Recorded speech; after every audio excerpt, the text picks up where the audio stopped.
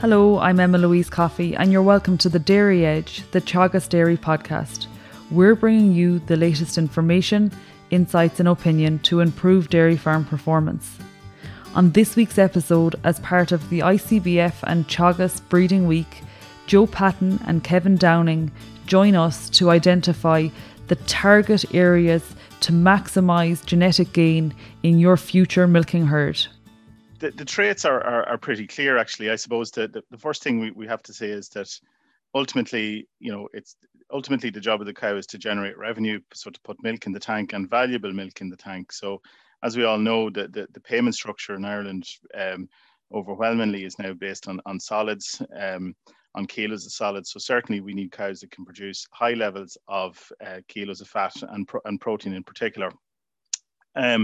But I suppose the trick in an Irish context is that while output is important like that, we also need to be able to have, we need a type of animal that can do that on a high forage diet, so they can exploit the grazed grass that we can have across the country. So high forage intake, delivering high milk solids output. And also, obviously, in order to make that happen, given the seasonal nature of our grass supply, fertility becomes very, very important in that regard. So the fertility, I suppose, allows us to calve the cows at the right time of the year. It also allows us to retain cows in the herd for longer, so we can get extra herd maturity out of the cows. So the fertility is really crucial as well for high levels of milk output. And I suppose the other issues then that we would be looking at increasingly over time is really feed efficiency. So a lower maintenance type animal, healthy obviously, so good legs and feet, good cell count. And maybe more into the future, things like disease resistance and environmental efficiency will certainly become more important. But certainly the big ticket items, I would say, it's high milk solids output from a grass diet, the ability to go back and calf, and a sort of an easy care, healthy cow is really what we're after. I think it's an interesting point you make, Joe, in terms of the importance of fertility. And I think if we look in the past, the focus traditionally would have been on milk production, but really interestingly, if we reflect on the next generation herd and the work done there, the high fertility in those animals and a high fertility subindex really drove high levels of milk production. Kevin, taking into account what we've heard from Joe, do you see the EBI and the use of the active bull list in terms of selecting our future genetics? Is it fitting the purpose of what we're looking for? Yeah, absolutely, Emma Louise. I suppose if you look at the active bull list, the typical average EBI of the animals on the list is coming in around 255 EBI. And that's made up of the various traits, the sub-indices, the milk, fertility, calving, beef, maintenance, management and health. And within that list, there are bulls with different strengths, different weaknesses, and farmers can, use that list to pick bulls from that list that's going to, correct problems within their own herd. And I suppose all the research work done by Teagasc has shown that for every €1 increase in EBI, there's a €2 increase in extra profitability. And currently we're seeing rates of EBI gain of just over €10 per year. And that equates to around €284 per lactation. So, cows that we're milking today are far better than the cows we were milking 10 years ago. And, the improvements that we're seeing both in terms of milk production, but also in fertility are clear to be seen. And obviously the bulls then that you can pick from the active bull list are contributing to those year-on-year gains. And again, those gains are cumulative and they're permanent. So yeah, again, using the active bull list is the key message that we'd like to get out to farmers when you're picking bulls. And Kevin, we'll stay with you. In terms of, we're very much now on the countdown to breeding, and the bulk of calving on the majority of farms is over at this stage. Looking at the dam and I guess the cow within the herd, we're at the stage now where we don't need to produce a heifer replacement from half of the herd or, every cow in the herd. And farmers are being more selective in terms of the appropriate cow to use to generate heifers. I guess, can you give us some indications of what exactly we should be looking at to identify whether a cow is suitable or unsuitable to breed a replacement from? Yeah, you're dead right, and with the as the number of farms now have reached maybe maximum capacity in relation to expansion, there is an opportunity now for farmers to be more selective in the animals that they are breeding replacements from. And really, I suppose what farmers need to focus in on is the higher EBI animals. So the cows that are the top 20, 30% of your herd, they're typically the cows that you want to breed your next replacements from.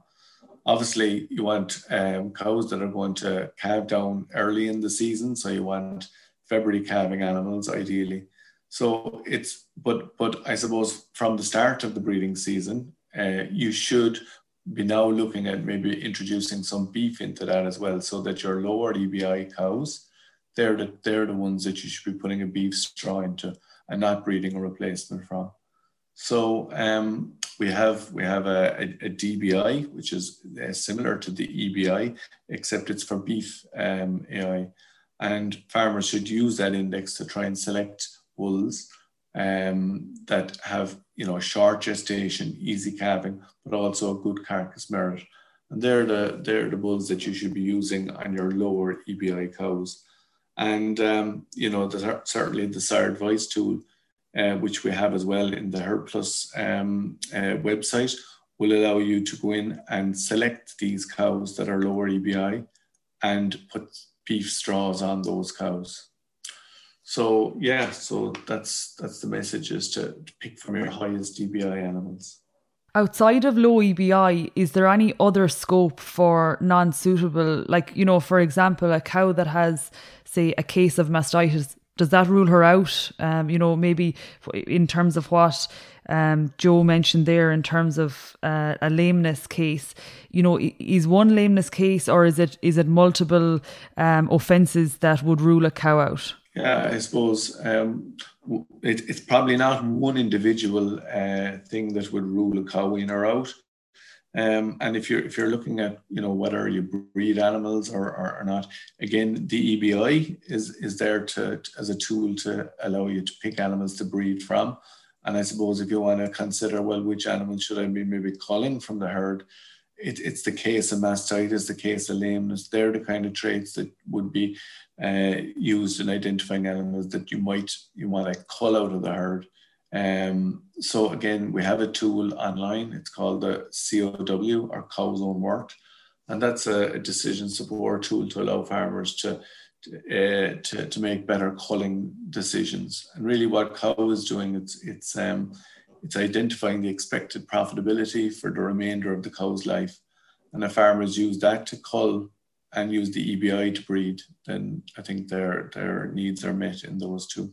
And to follow on then, Kevin, from the perspective of what you mentioned in terms of context, a lot of farmers are now at max capacity. So, during the expansion phase, every single cow that went in calf was retained on farms by and large. And at this point now, farmers are at the situation where they potentially have a lot of heifers every year, too many, and they're in the situation where they're selling those additional or excess heifers. Should there be situations on farms where farmers are looking at voluntary culling? So, you mentioned your lower EBI animals, or, we're keeping our early calvers. So our lower EBI, our late calvers, should farmers be considering voluntary culling in the cow herd? Yeah, absolutely. I suppose it certainly depends where you are at in overall EBI terms as well. And, herds that are, very high in EBI, we'd be encouraging those herds to continue to breed as many replacements as possible and make those available to herds that are maybe lower EBI. And that's the quickest way you'll make genetic gain, is that if the top EBI herds are breeding the replacements. and the lower EBI herds are buying in those to improve their herd EBIs. That's the way they can best achieve that. But yeah, voluntary culling is certainly something that we should be doing more of, and because of our improved fertility now in the national herd, farmers have more scope to do that. And again, back to the point, the lower EBI animals, they're the ones really that you should be looking at maybe culling out of the system. And Joe, as a consequence of culling or voluntary culling cows, you're potentially going to impact on herd maturity. Where is the balance between generating high genetic merit heifers and introducing them into the herd, and then I guess selectively and voluntary removing lower EBI or lower performing animals from the herd? Yeah, that's a very good question, Emma-Louise, and it's coming up more and more in groups actually. I suppose the way I would look at that is that, in order to improve the herd maturity, it really is more about retention of good cows, good sort of third, fourth calving cows that are of good quality. I think it would be somewhat of a mistake, in my view, to begin to try and artificially inflate your average herd maturity by retaining lower grade cows at a much older age for the sake of it. Do you know what I'm saying? So holding on to maybe animals that might be slightly too high in cell count, or ones that would be, sort of give chronic lameness problems, all for the sake of herd maturity.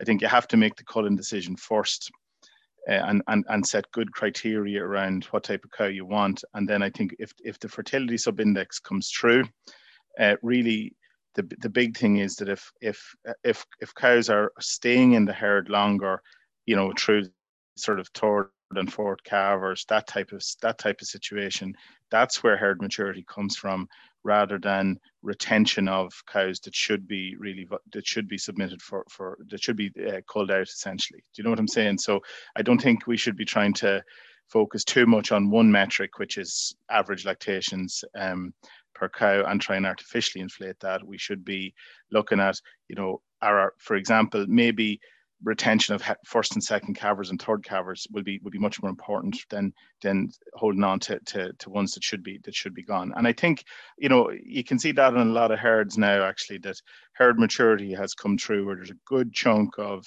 sort of fourth, fifth, sixth calvers that are really the engine room. They're sort of the engine room of the herd, essentially, and that comes from getting low empty rates in the younger part of the herd over time, and I think that's an important point. And a follow on from that, Joe, in terms of where is the balance with genetic gain in younger stock while maintaining a relatively low replacement rate of under 20%? Yeah, well, that's maybe the second part. Yeah, look, I think that we have to look at that take a look at what the level of performance is on the older cows. Like if for example, you've got cows that are significantly ahead of herd average in terms of milk solids output and milk composition, low cell count, fifth and sixth calved cow. I suppose if they're performing very well and they're significantly above herd average, Emma-Louise, for those production metrics, and they have good fertility, I think they've done their job, and they should be allowed to sit within the herd.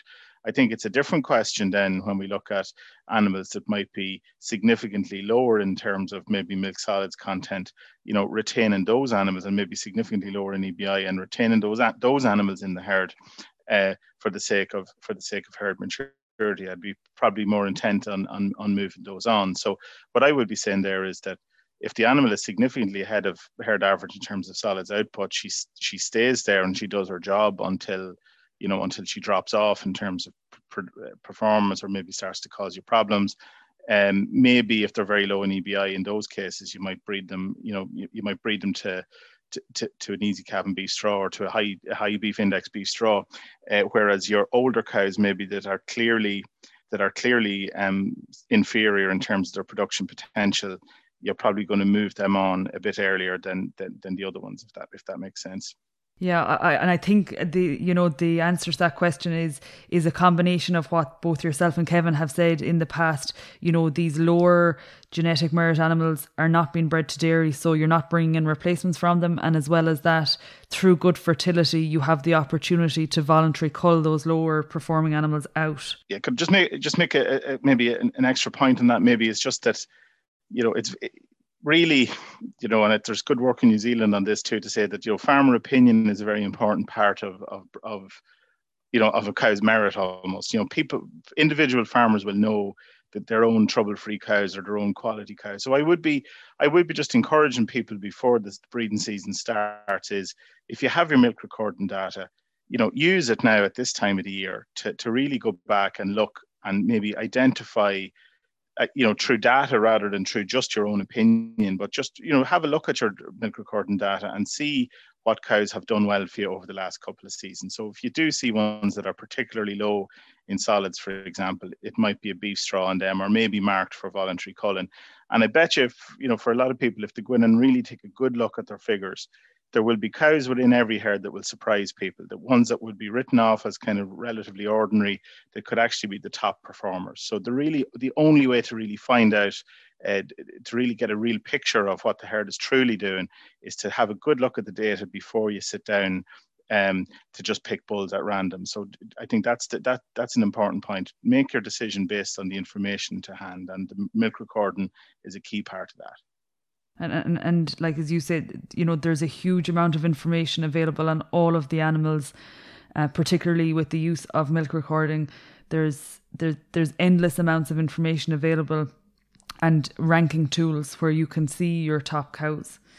I guess if we turn our attention then to the sire side of things and bull selection ahead of the breeding season, people now are finalising the bulls that they're going to use, in kind of 6 weeks' time, in terms of selection. To you, Kevin, can you give us some guidance for the targets for key traits that we're looking at? I guess to start with the fertility subindex, what sort of a number are we looking at as a minimum or, an optimum for the sires that we're going to use on our herd? Okay, so look, before we actually just talk about targets, I suppose the first thing a herd needs to know is, well, where are their strengths and weaknesses? And, we have a scorecard available on the website and on the EBI report that actually highlights where a herd is strong or weak. So it depends on where you're coming from. And that's the first thing you need to know, is where are you from a genetic point of view? I suppose the second thing then is that, what is your breeding goal, and what do you want to achieve? Do you need higher milk solids? Do you need higher fertility? Do you need a higher health subindex? So you need to have a breeding goal as well and define that breeding goal. And then also stick to that goal. Don't be chopping and changing it year in, year out. So try and stick to that goal for a number of years. And then once you have identified where you are, then that's when you go about picking bulls. And as I said already, it's bulls on the active bull list is where you need to be selecting from. And if you look at the average bull team there, it's coming in at around €255. And the average, fertility there is over 100. But if we're picking teams of bulls, and that's what we would encourage, so a typical, 100 cow herd should be using at least, 8 or 9 bulls in that bull team. And I suppose we are nationally seeing herds using bull teams, but they're not always using them equally. So that's the other point, is that you should be not, weighing in too heavily on one particular bull. And the figure we'd use is that no more than 15% of a mating to any one bull. So that's the second point, is to use a larger team of bulls. And then, on the traits themselves, don't have all the bulls, the same. Have some bulls that are very strong in fertility and not so strong in milk, and then vice versa, really strong in milk. And they don't have to be as strong in fertility, because within every herd, there's going to be cows that are some very good in fertility, some not so good. So again, the sire advice program, which I mentioned earlier, is the tool that will allocate those bulls that you select to the cows in your herd to correct any weaknesses. So again, if you were to throw out figures, bull team average over 255 for EBI, over 120 for fertility, and maybe over €80 for milk. But also the other sub-indexes are important as well. And, we mentioned, health already there as being an important one as well. And mastitis and lameness. And there's lots of really good bulls now that have high figures in the sub-index. And again, have a team of bulls over €5 maybe, and the health would be a target as well that you should go for.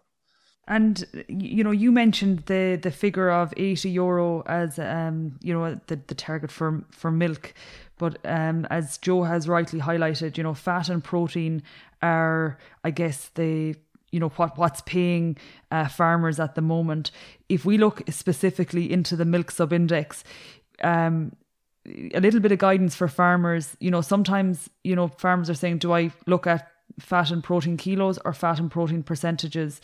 What exactly is the recommendation within the milk sub-index? Yeah, and again, just back to it again, every herd will have their own figure for milk PTAs. So again, that's the first step. They need to find out where they are currently from a genetic point of view.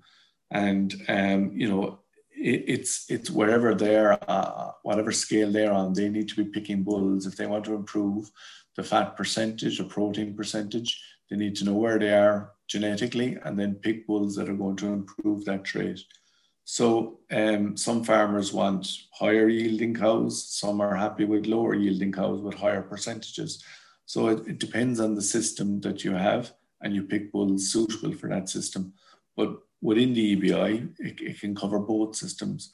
So for example, if you go to we'll say the more part next generation herd, that's typically a lower input system.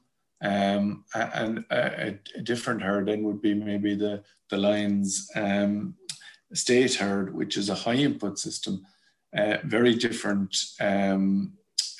systems, as I said, but EBI is working in both. So they're picking bulls in the Lions estate that are, have a different emphasis than maybe the more part next generation herd have. So there's bulls available on the list that'll suit all types of systems. So you just need to match those bulls to the type of system that you have.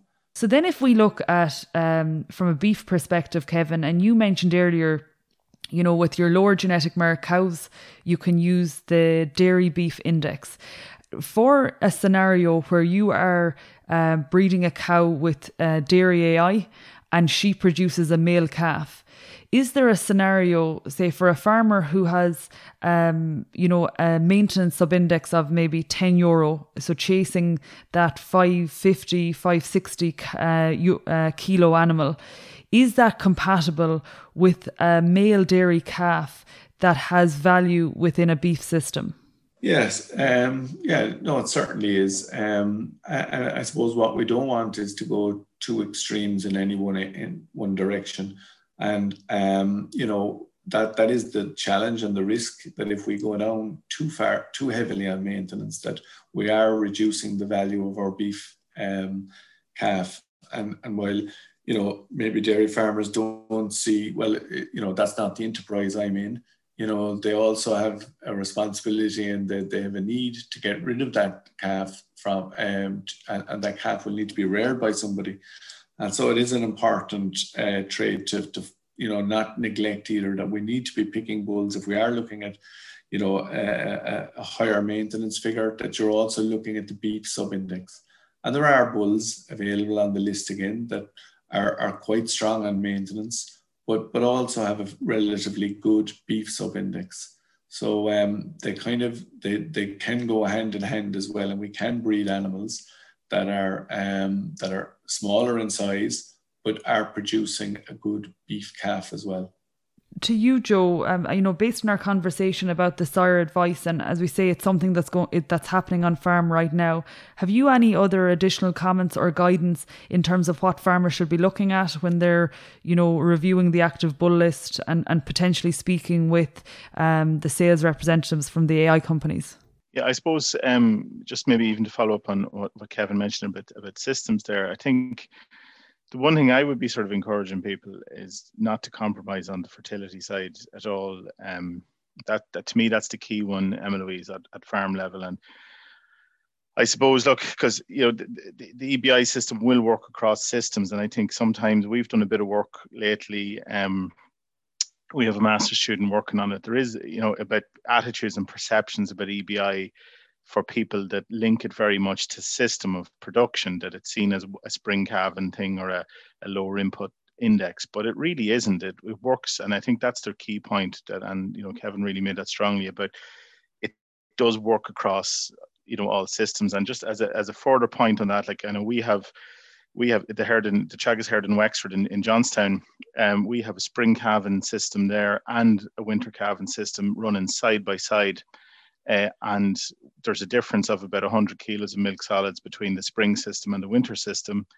But the genetics is identical across both groups. We don't deviate or we don't change our breeding policy really that much between our higher input and our lower input system in terms of the fertility. We have to get fertility in both systems. So I think that's the key message is don't be thinking that because maybe my that I'm on a different land type, or maybe that I'm maybe not as tight or as compact in calving, or maybe that I have a higher input, that I should be maybe putting less emphasis on EBI. I think that's the key point. Once you have the decision made to push for EBI, that's you work out the details after that. And fertility to me has to be consistently high across all bull panels, and then we can make adjustments then on our other objectives, I suppose.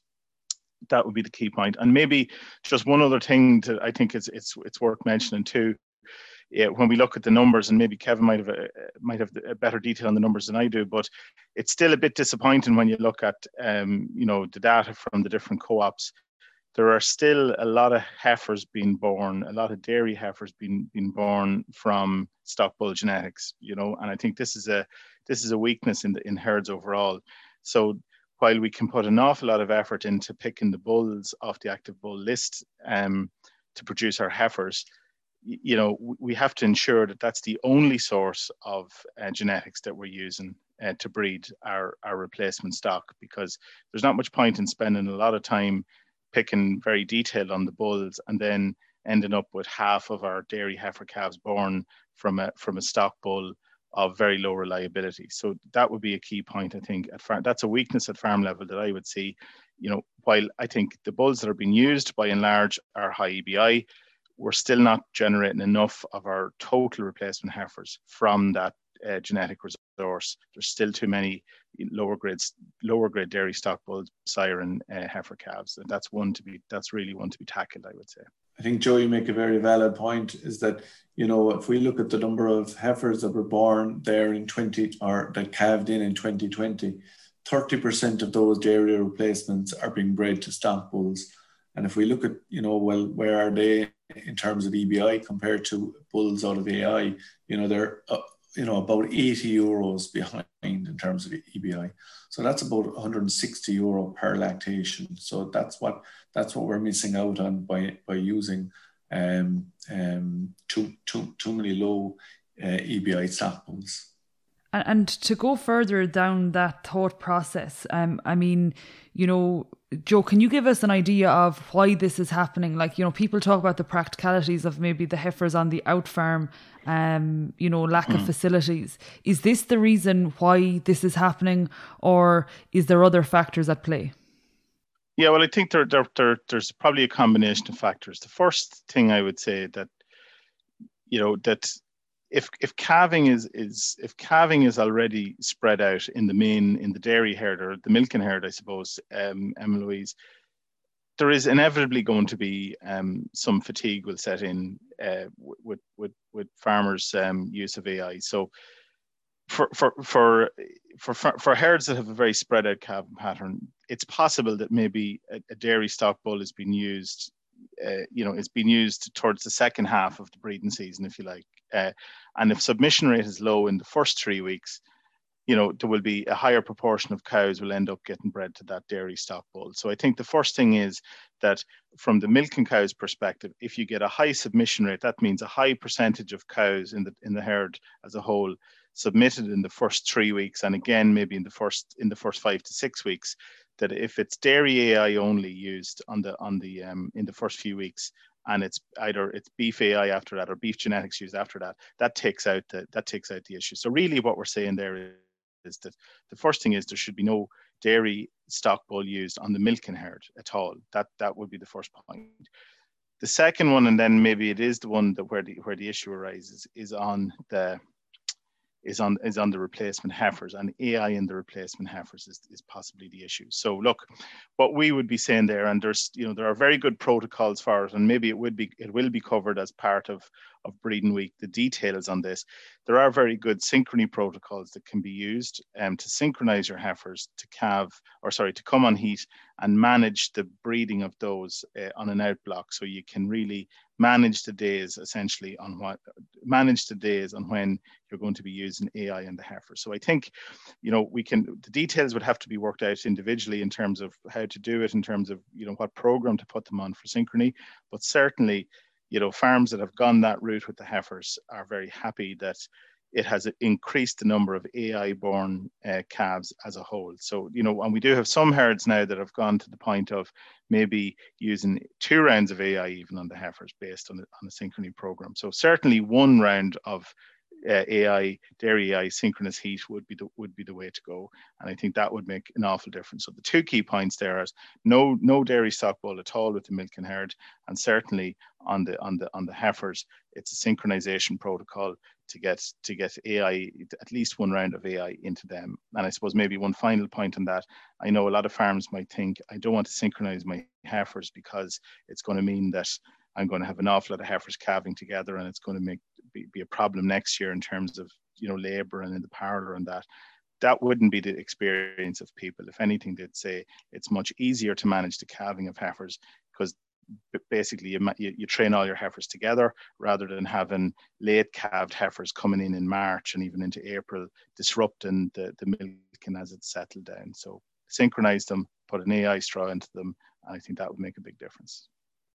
And also, Joe, just to add to that, I mean, from a genetic gain point of view, that's the best way you'll make genetic gain is if you're putting dairy AI into your heifers, because they're your next best genetics, and they're the ones you should really be focusing on.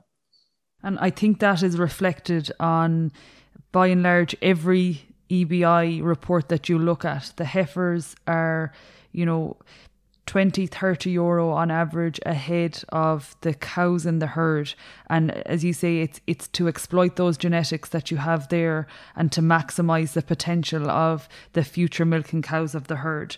I think as well, Joe, like the really interesting point, there are so many management tools that people can use in terms of various synchronization programs in order to breed the heifers in a short space of time, and that allows you to essentially AI them, and maybe AI them twice if and where necessary.